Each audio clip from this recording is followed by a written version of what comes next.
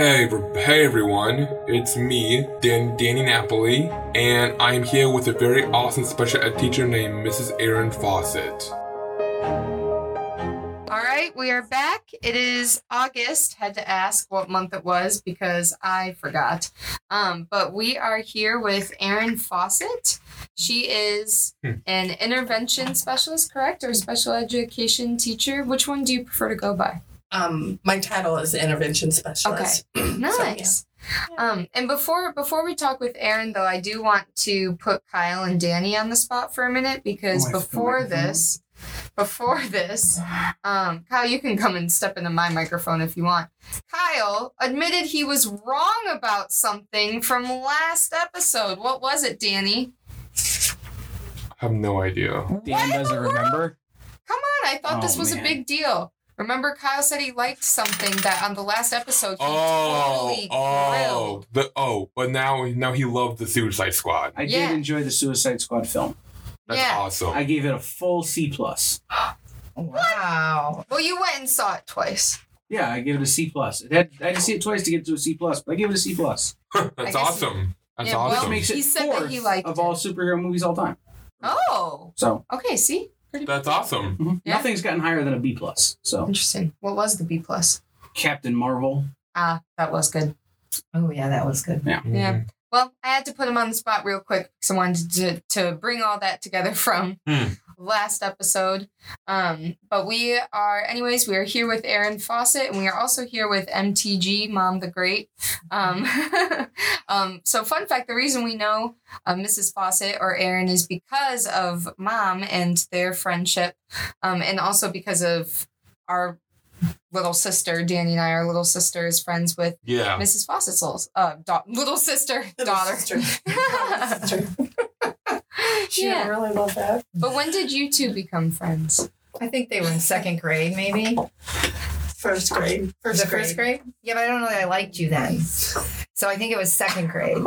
And when you drove up in the driveway and with the dog that tried to attack me and sitting on your lap. With Bailey. Yeah. But I liked your mom right away because she came to pick Gina up when she came for a play date. It was like 10 o'clock at night. I forgot about through the door and she goes, Erin, You forgot about her? And she's like, I forgot about Gina. I forgot she wasn't And home. I fell in love with her because I love that about It's her. it's being a mom of 5 kids. Right, You're because like, I had 5. We both have 5 kids, and I was like, oh, thank goodness, another laid-back mother. I did. I ran out of the house that night. Oh my God, I forgot Gina. It made me so happy. So it was friendship after that. It was like first sight for him. Yeah. How do you feel now that you know Mom apparently said she didn't like you? No, It was a joke. Yeah, I liked her. Yeah. I probably came on too strong. No, not you. Never. It's funny. And they're still great friends. That's what's so cool about that. Yeah, Gina and Caroline. Yeah. They really are. We're still good friends. Yeah. It's a cool friendship. Well, why did you become an intervention specialist? Oh, goodness. Well, I have a younger half-sister, so she's 11 years younger than I am, and she has learning disabilities.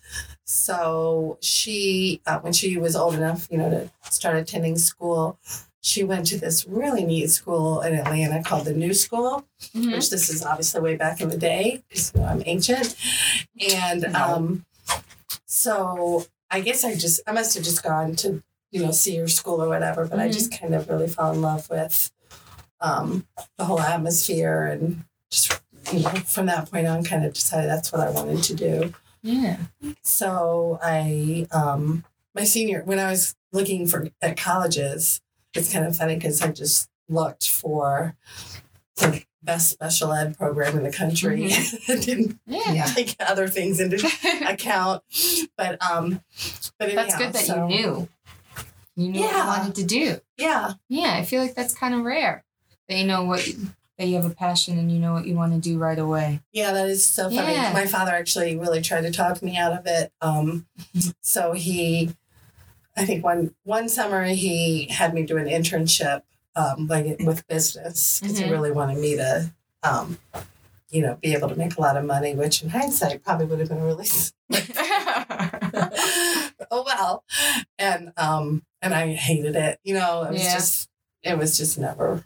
Not for you. It was not for me. So yeah, I was always pretty sure that's what I wanted to do. Yeah. And all of that. So now I teach. This is my 5th year. I think my 6th year. This will be my 6th year teaching as an intervention specialist. I taught 3rd grade for about 3 years while I was getting recertified and everything. Okay. And I teach in a classroom, self-contained, 1st through 3rd graders, and they all have special needs.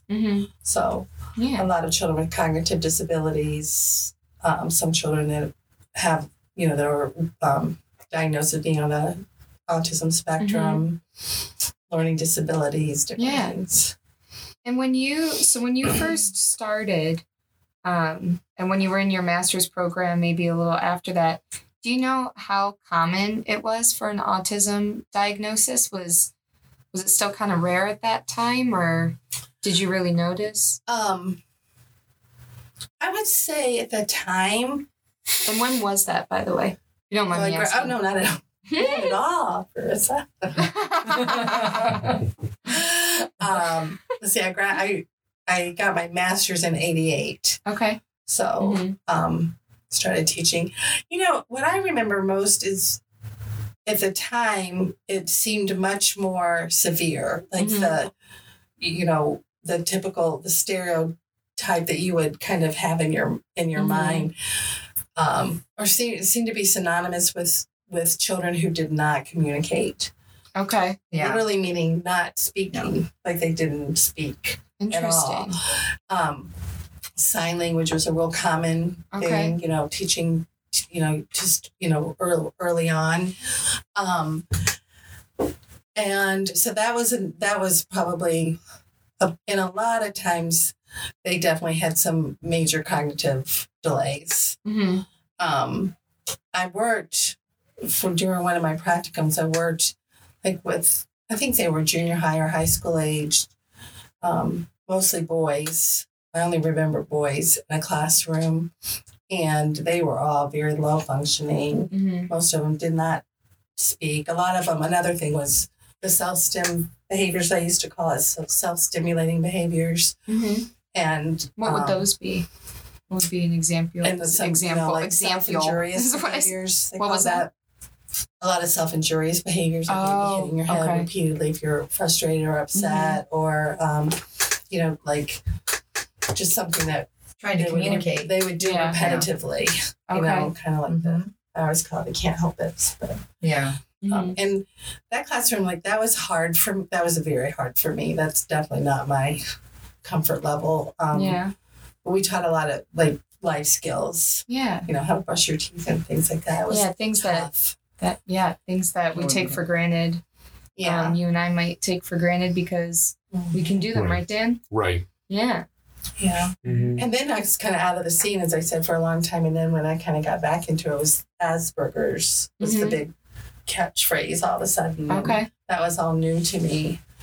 And the spectrum, all of that was all new lingo or whatever that I wasn't really very familiar with. And that was when you had to get recertified, that you kind of had to, and that was all new. Is that what you were saying? Yeah, that whole terminology and everything was definitely new to me. So I don't know, was that at some point since Danny was born, or? Yeah, I think that this word, the spectrum disorder, and because it's such a wide range of strengths and abilities and things like that, and struggles or whatever. So they did use that phrase when Danny was young. I do remember that, and Asperger's too. And then there was they differentiate between Asperger's and then high functioning autism, and I'm like, okay, what's the difference? They defined it. I think now they just now it's pretty much high functioning autism. It is. There's no. It was named after Asperger's is after a doctor, isn't it? A German or something? I think so. I don't know the whole history of it because Danny wasn't diagnosed with that, so I didn't. I didn't focus on that. But yeah, but I feel like Asperger's was where you really academically you did the work, but there was all the, I don't know, I feel like they defined everybody and put them in the categories when really when you really look at the big picture, the categories all overlap and everyone's capable of so many different things, so I think just having the autism spectrum disorder, ASD, or however you want to look at it, because everybody has their own strengths and it's hard to fit people within. I think that's something that I've noticed in our interviews, and then also just learning more and more every year about different things that they're learning about autism,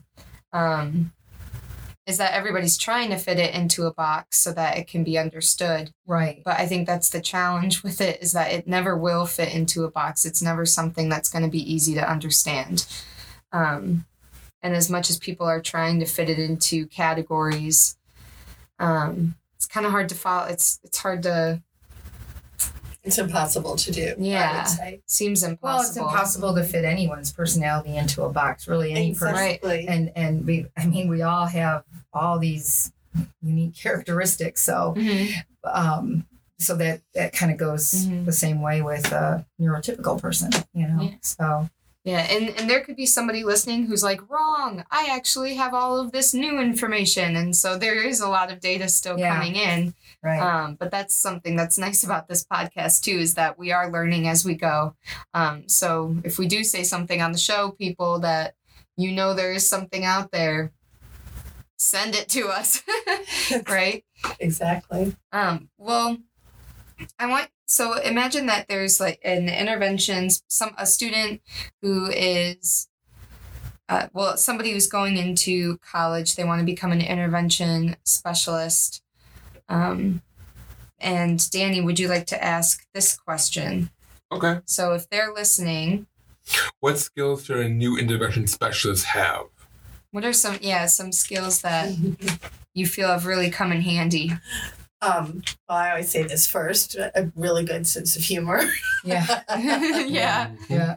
Being able to roll with it. Yeah. Being able to roll with it. Yeah. I always say there's a big difference between gen ed teachers and special ed teachers. Mm-hmm. My gen ed friends might get mad at me for saying this, but I just feel like we're more go with the flow. You just can't get bogged down with a lot of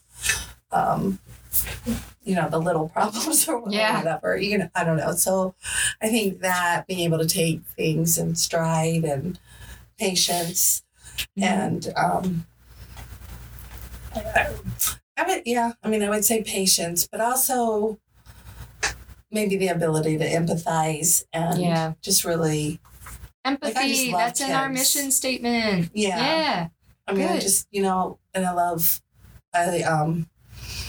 And I've had so many children, many of whom are children on the autism spectrum who are just so cool, they're fascinating, know, and so I think that just your ability to be able to love kids and see their strengths, focus on that kind of thing. And what are some things that you've noticed within this, like that a school has in place that has really helped you in your role? What do you mean by what the school has in place? I don't know. Is there something that a school has done or a policy that they have in place that has helped you in your role as an intervention specialist, or like has helped you in how you communicate with your students and their families? I'm trying to think of a policy. Maybe like supports or like supports for support things that support not only you but also the students. Is there anything that comes to mind? I'm kind of blanking on that policy. That's okay. It just came up in my head, and I was like, I wonder if there's something that like unique, like creative, out of the box thinking, something like or an activity that's. Well, I definitely see a big difference since I've come back into the quote special ed world. Yeah. And I think, especially the first year that I came back, things were just so different. And I had a daughter who was just out of school that my oldest daughter is a teacher as well, and she would always tell me these catchphrases. But the big one was differentiated instruction. Oh yeah. It's all about differentiated instruction, and they really emphasize that. And I love that because basically what that means is that you adjust your teaching to fit the needs of all your students. So it's, of course, something that any special ed teacher should be doing, but now it's kind of the whole, and gen ed teachers as well. Yeah, because I teach gen ed, and that's one of the big. I think we had a class in college specifically about differentiation and how to do it and things to have in place. Yeah. So that was something that was new to you coming back around? It was definitely new to me, and there's just such an emphasis. So, and it took a while to kind of get the hang of it and figure out exactly, but so I think that, the stress on how you were, really taking a look at how you were teaching and accommodations that you were implementing and all that kind of thing. So that was a good thing. And I really respect the whole process of all special ed students are on IEPs, individualized education plans, and the whole.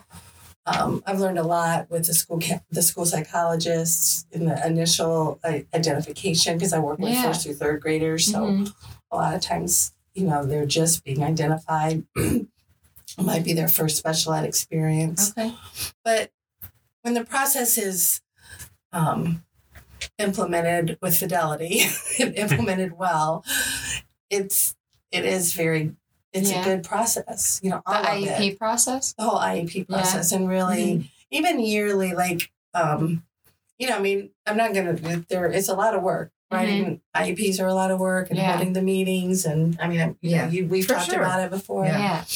But it's a great thing to do. And I'm lucky to get to have students 2 or 3 years in a row and, to really. Yeah. And see that growth. Yeah. And I love, that time of really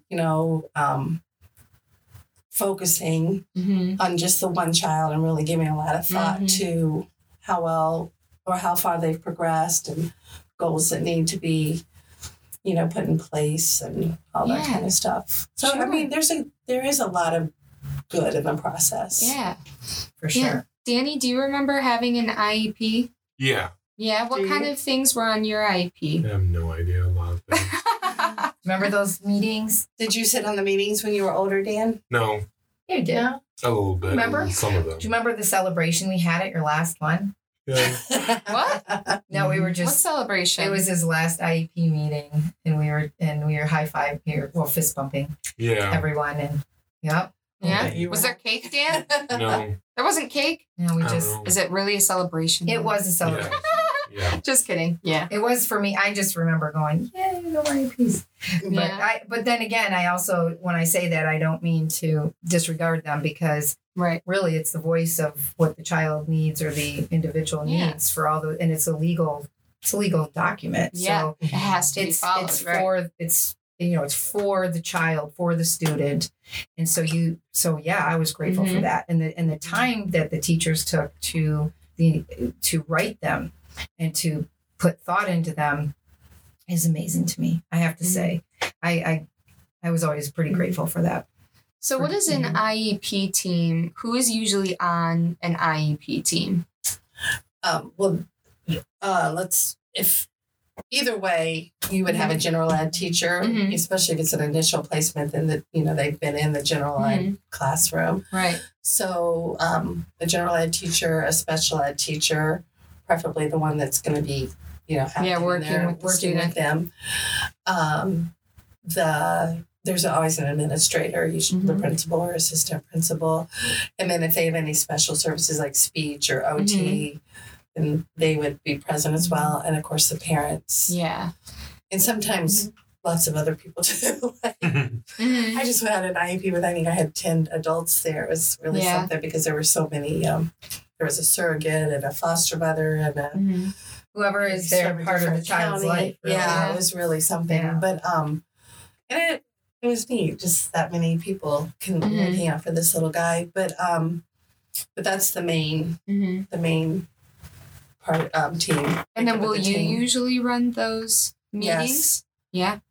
Because I write the IEP and then I run the meetings. Wow. Yeah. Yeah, because I've read through a lot of IEPs and yeah, it's a lot of work and a lot of like putting it into words what this child needs is sometimes kind of difficult because you know what they need and you can act on it, but then actually having to write it out in detail so that other teachers and other people also understand can be challenging. So I commend you for that. Yeah, it's a lot of I know. I've a definitely lot gotten of the hang of hard it. work. In the beginning, Mhm. they were pretty stressful, but Yeah. now I've come to really, Mm-hmm. and I mean, it's a Right. much simpler process for me now because I'm, much more comfortable doing them. But Yeah. there is a lot of good thought behind them. There really is. Right. Did you have a question, Danny? No, well, I kind of, Okay. so for colleges, well, is high school and college, are they both different from IEPs or how do they align or work? I don't work with older students, but I'm fairly certain. I do know that when a student's in 8th grade, then they'd have a whole section in the IEP that I'm sure you're familiar with that's called transition, and they have transition goals. Oh, yeah. Okay. Moving into high school and taking a look at kind of where your focus is going to be. Like some students might, be looking more towards vocational skill training, Mhm. that kind of thing. So I think you can have an IEP up until the age of 22. Does that sound correct? That sounds right. I just took a class for my master's that we covered that, and I think it's different in each state. Oh, is it? Yeah. So, Interesting. and I don't know but I think that's also just so the time that you can be in school, like in Ohio, I think it's up to 22 or 22? I think it's 22. And I Yeah. think the IEP, if you're going to go like to like college, in Mhm. a program or something like that, there's the IEP, the skills on it carried over, but it wasn't an actual IEP like that. Wait, so what happened when? So like if you how does stay that in look? high school, you can stay in high school on an IEP up until age 22. Obviously you have different you can do lots of different things depending on what school you're at and Mhm. everything, but then so you can stay in high school up until that age if that's what you're going to do. And then but like I don't know what exactly what it looks like, because some individuals might go on and they might take college classes that are, not like with no accommodations. You can't modify the college classwork So basically, IEPs if you want to get the credit last hour. through high school. Right. and You that's get it. I can't even Yeah. spit out what I'm trying to say. That's okay. Yeah, that makes You can accommodate with more time, more test time and all Right. of that, but you can't modify the work in order for it to be counted as a credit The hour. in curriculum college. doesn't change, just the qualification of the curriculum. exactly. You're still learning the same Mhm. content, but you might need extra time. Right. You can Or take stay- advantage of those types of supports, but the work cannot be modified. At college, you mean? Yeah. So it's just different. There's different Mhm. parameters. Right, That's all. because That's all. because when I was in college, it was a different field for me than when I was in high school. Yeah, I was exactly. I was going to ask you because you Right. went to college, so you would have that experience. It was. So you didn't have an IEP, though. I did not. I could have, but I didn't want to. Plus, at the same time, I was at the basically it's my I was at the special education building like a lot, hmm and it was Right. kind of annoying. But But you also did a lot of other things too, and Yeah. took some other classes that were fun for you to take. That it were, was by for me if let's just say this, if I were in charge of the whole college atmosphere and whatnot, I would want people to be more understanding rather than just go straight up attacking me. Oh, okay. You know, okay. and I don't know. I need to think about it more. You know what, Okay. Danny? I say that a lot. If I ruled the world. Yeah. We need more Aaron Fawcett's on all campuses, huh? I Yeah. really. But If I ruled the world. Yeah. So I wanted to go back to the IEP real quick. So when you work on those, how many meetings on average do you think you have just for one student's IEP? Oh, usually just one. Well, Usually just one. every 3 years a child's up for reevaluation Oh, with okay. a school psychologist. Mm-hmm. That's a separate meeting that I don't run, thank goodness. I like going to those meetings because I'm not in charge. And we have a great school psychologist. Mhm. But so we do that every 3 years. Mhm. And but as far as an IEP, it's usually just the one meeting. I've never had Okay. more than that. Yeah. I usually start by contacting the parent to set up the date and everything, and then we talk a lot about Mhm. their concerns, the progress they are seeing, if they have any specific Mhm. like requests for goals or anything like that. So we kind of have like a phone conference. I Okay. used to send home a questionnaire, but that's not a good thing to do. I've learned No. better to talk to them Did you find that questionnaires would kind of wind up and disappearing in thin air? yeah. The best, to sum it up, I had a parent one day say, "You had me write a book. That was a book." What's that about differentiation again? And then meeting people where they are. I Sounds know. like it needed to. I know. I'm Talk not there, going to but- answer. I'm not going to fill all this out. So, Oh. I don't know. I feel like I would like to write it out. No, I would be one to talk to. You like to It's talk hard too? For me to get my yeah. Mom, That's, how- you know. How yeah. many IEP meetings would you guys typically have, Mom? Well, And I Dan? mean, Danny had the one like official one each year that had his team there, whatever school, whatever grade level it was, and whatever was happening that year. Like we used to have, obviously there was an OT there because there was a sensory game. Remember the sensory room, the swings, and all that Yeah. the fun stuff, yeah, which I thought was. I wanted to hang out when in you, those rooms. I remember those. Yeah, when you talked about what kind of things, when you asked Aaron that about what the schools have that help you, that came to mind for me for the teachers was those sensory rooms, which, you know, when you don't have a child who has any major significant sensory issues, you really don't know what that means until you're faced with it. And I remember I remember when he was like 4 years old and it being explained to me what was happening and why this was happening or that was, and I was like, what are you talking about? I remember thinking they are making this stuff up. I did. I was like, I don't believe a word of what they're telling me. Yeah. I really did. I did not get it. I'd never heard of it before. And so I literally had to like dive in and start reading about it, about sensory, about knowing where your body is. You feel like you have to have heavy squeezes and the skin tingling and all of these things. And then I learned, well, autism, that is a huge component Yeah. of autism is the sensory needs. So whether it's sound, taste, sight, obviously it's sight and it's just where their body is. But anyways, those rooms in the schools were great. So at an IEP meeting, there might be, you'd have the OT, you'd have speech, you'd have the phys ed teacher who's working with certain goals. Everybody who was involved in Danny's day, would be there to talk about, how he was doing. And then as he got older, he would come sometimes he would say, he didn't want to go, but he would want to go sometimes, Right. And as he got, I think, high school and maybe junior high, but yeah, so it was sometimes a very long meeting when it came to me and Dad, because your dad, he asks a lot of questions and everything was gone over with the fine tooth. Yeah, he was very, and clarify. he had to clarify. And so those were very long meetings. I'm sure they dreaded us, but that's okay. I'd But love to get. I wonder if I'm looking at input. Mrs. Fawcett, I'm like, are there some names of parents that have come to her mind as she's listened to that? It's all good though to get all of that, because you really, as a parent, the biggest thing you can do if your child is on an IEP the biggest thing you can do, and I know you'll agree with me, is become part of the team with the teacher.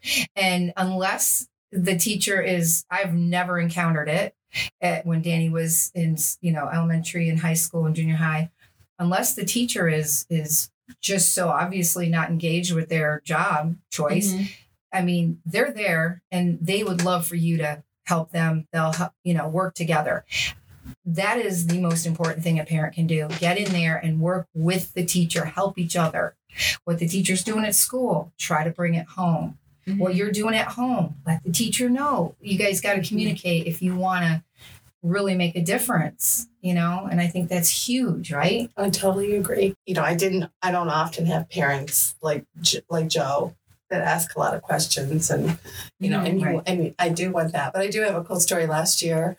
Mm-hmm. Without getting into specifics, I had a student who, a specialist who would dismiss students, seemed to be kind of frequently. Mm-hmm. And there was one, and she had, alluded to this. That's what she was going to recommend. And I was kind of like, dismiss the student? Yes. Yeah. And for a special mm-hmm. service. And it was just funny because when I finally got a hold of the mother, which took several attempts to do, it's not always easy, but we finally talked one-on-one. The first thing she said is, I really, really am concerned about his, I'm not going to get into special, but about this, and I really want those services to be continued. And it was funny because she had no idea. Yeah, that they were thinking of dismissing him. Of that. Wow. Yeah, it was just, but it was the first thing that she said, mm-hmm. and I was like, awesome. As soon as I hung up with her, I wrote an email. Yeah, CC'd a few people, but so, I mean, I just thought that was great, but because that really, it should be coming from the parent. Right. Those things and those concerns and everything. I don't always see that. Or see that, but I definitely value the input for sure. Yeah. Right. Yeah. And you brought a book with you today too. Yeah. Oh, and you want to talk about it? Yeah, I did want to really quickly, though, when you were talking about sensory issues mm-hmm. and that kind of thing, that is something that I've been definitely implementing more and more in my classroom mm-hmm. and like learning more about all kinds of things like calming techniques, like a lot of yoga and breathing things. Mm-hmm. My favorite is just breathe in, breathe out. And we go through with each of your fingers. Yeah. So for those who are listening, she's tracing her fingers. Breathe in. And breathe out. And when you go up your finger and when you get to the tip of your pinky, that's when you breathe in. And when you lower down into like the crevice between your fingers, you breathe out. Oh, and it feels good too. I know it does. It feels good, doesn't it? Mm-hmm. So we do a lot of those kind of things. I have the same fidgets for 5. And I have a bucket of all kinds of different things mm-hmm. that, fidgets that they can play with. Like my favorite, and I was kind of proud of myself, are those mm-hmm. sequence things, where do it this way. Those are very in. They're satisfying. Yeah. They are. And they're cool to look at, but these are like Frisbees and it's very satisfying to go back and forth and, that kind of mm-hmm. thing. So, they can do that. I always try to include everybody, whether mm-hmm. some need it more than others or that kind of thing, but different things for, seating. I'm real excited because I just got a project funded. So now I'm getting a big carpet and I'm going to have a lot of different areas now where they can. Congratulations. I know. I was really excited. So what is your idea with this, or what is your I just needed more space for them to be able to mm-hmm. not be at their desks, sitting. Right. So just different things. One is going to be a carpet in front of a magnetic board mm-hmm. so that they can do different magnetic activities or with the dry erase markers and that kind of thing. But anything that my kids can do where they're involved in, use doing using something. Their hands and doing something. Yeah, and a little more movement. Well, we do lots of, we take breaks a lot, mm-hmm. probably every 15 minutes or so. Okay, yeah. We do all kinds of, I've had a lot of really cool educational ones, but lots of moving around and mm-hmm. that kind of stuff. But anyhow, I have found that to be really important. And those we have a lot of those wiggle seat things. Mm-hmm. And then I just got these things where you can put it on the bottom of their chairs. Okay. for their feet. Oh. They're kind of, I don't know how to explain it, like a big rubber band kind wow. of, and they can bounce on it or whatever. It's really cool. So there's all kinds of great. That's the one great. There's so many resources out there. There really are. There's Yeah. so many that so great. It's so much better than And what my education used to daughter, look like. again, General Ed classroom, she actually did this through a project, a Donors Choose project, when she got her whole classroom's alternative seating. Okay. So there's like a floor table, there's a stand-up table, Mhm. there's bouncy ball seats, You have options. Wow. like That's all kinds great. of different options, Yeah. which is, you know, It's awesome. I Absolute know. sensory. I know. Well, Marissa, you have in your classroom, and you teach high school, but you have, I remember the Yeah, and reading I had corner to- with carpets and Yeah, I had to I had to roll it up during COVID, Well, yeah. but Of course. Me too. but yeah, it is a It was so cute. little carpet area, and I'm hoping I can actually get it up back out there again this school year. Set it back up, but yeah, with some soft lighting and carpet and books and some pillows, and then some crafty things back there. And we have a time in the middle of the day, like 15 to 20 minutes, where students are free to do what they need to do during that time, whether it's finish an assignment or meet with the teacher. That's what it's meant to be for. And sometimes I'd have students just come and hang out in there during that span of time. Because that's nice. It's nice to have a little space like that in your classroom. So we really only have a few minutes left. And so I want to talk about the book you brought. And then Danny is also going to compare you to a superhero. Oh, awesome. Yeah. Which is so cool because so many of my students love superheroes. Hey. That's awesome. They're always educating me. I don't know very much about superheroes. I just brought this book just because I actually thought, I told you this earlier, that maybe you could have the author of the book and her son as future guests. So, Yeah. but Yeah. she shared this book with me. The author's Michelle. I'm not sure how to say it. Ukar. Yeah. How do you spell it? UCAR, Michelle Ukar. But she wrote a book called "This Is What Autism Looks Like," and it's a picture book that you would read the first half of it to your students or to your children or whatever, and then the second half has all kinds of really neat ideas and things with working with children who have autism. But it's really neat. And the author's son, his name is Julian. He, I did say he studied culinary arts. I think he currently is studying culinary arts still. But he actually created a company or started his own business selling. He calls it awesome sauce. And I think it's a barbecue sauce. Maybe it's some kind of different marinade. But anyhow, it's a really, really, really neat book. But it's called "This Is What Autism Looks Like," and it's written by Michelle Ukar. Oh, and I wanted to read that very beginning. It says, "Parenthood is about raising and celebrating the child you have." Excuse me. The child you have, not the child you thought you would have. It is about understanding that your child is exactly the person they are supposed to be. And if you are lucky, they might be the teacher who turns you into the person you were supposed to be. It's really cool. Yeah, That's I like awesome. that. Pretty spot on. I know. And I was going to share I have so many great stories. I was thinking about, just because you've been thinking about it, but I've had a lot of cool students. I had one child who is on the spectrum, and he is just so smart and loves cars. He can name any kind of car, and he talks about cars and what kind of car do you drive, and really, really interested in cars. And a couple of years ago, for a time, I had a paraprofessional. So he's like a teacher assistant, and kind of went through this period where the one I had quit. So then I was kind of getting some different substitute paras, and then he came along and he coaches basketball. Yeah. Didn't know a whole lot about first, second, and third graders. And he was really funny. And so at first he was really overwhelmed with this particular student because he had some special behaviors. He was really funny. He's the same one that one day, just right in the middle of the day, out of the blue, he goes, well, I think I'll be heading on home now. Like right in the middle of the school day. Okay. But anyhow, one of his jobs was to walk the student to his mother's car at the end of the day, and they kind of had to walk a distance. And as I said, he wasn't very patient with him at first and kind of annoyed. He was very, after about a week or so, he comes back one day and he goes, he knows everything there is to know about cars.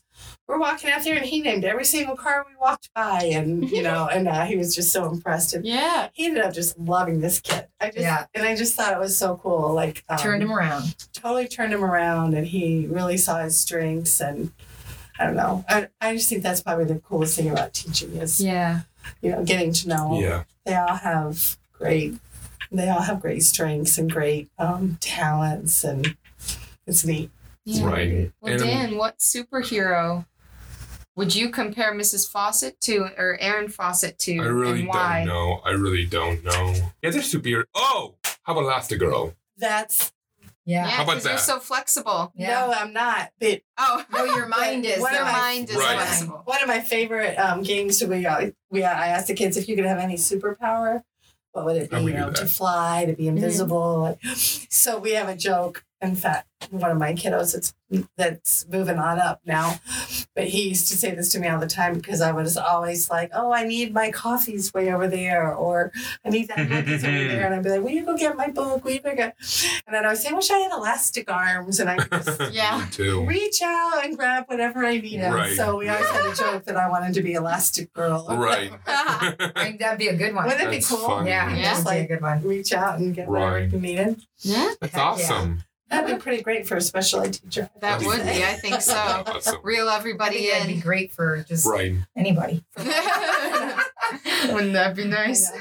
I have given great thought to the superpowers I'd like to have. Yeah. me Right. too. Some of them are cool. You already have some, Erin. And I do. All right. Well, thank you, Erin Fawcett, Mrs. Fawcett. I'm used to calling you Mrs. Fawcett, for coming on the show today. Hopefully, our audience learned a bit about how IEP works and how the school day looks from your perspective, as opposed to maybe their child's perspective all the time, right? And so, thank you for shedding some light on all of that today. Any last words from Mom or Mrs. Fawcett? Or Nope, Dan? I'm good. No, I thank you so much for asking me to be on. I was so honored to be asked. So I think this is awesome that you guys are doing this. I really do. thank you. Yeah. Thank you. All right. Well, with that, we do a final fist bump. Boom. Boom. Boom, Boom. and we are out.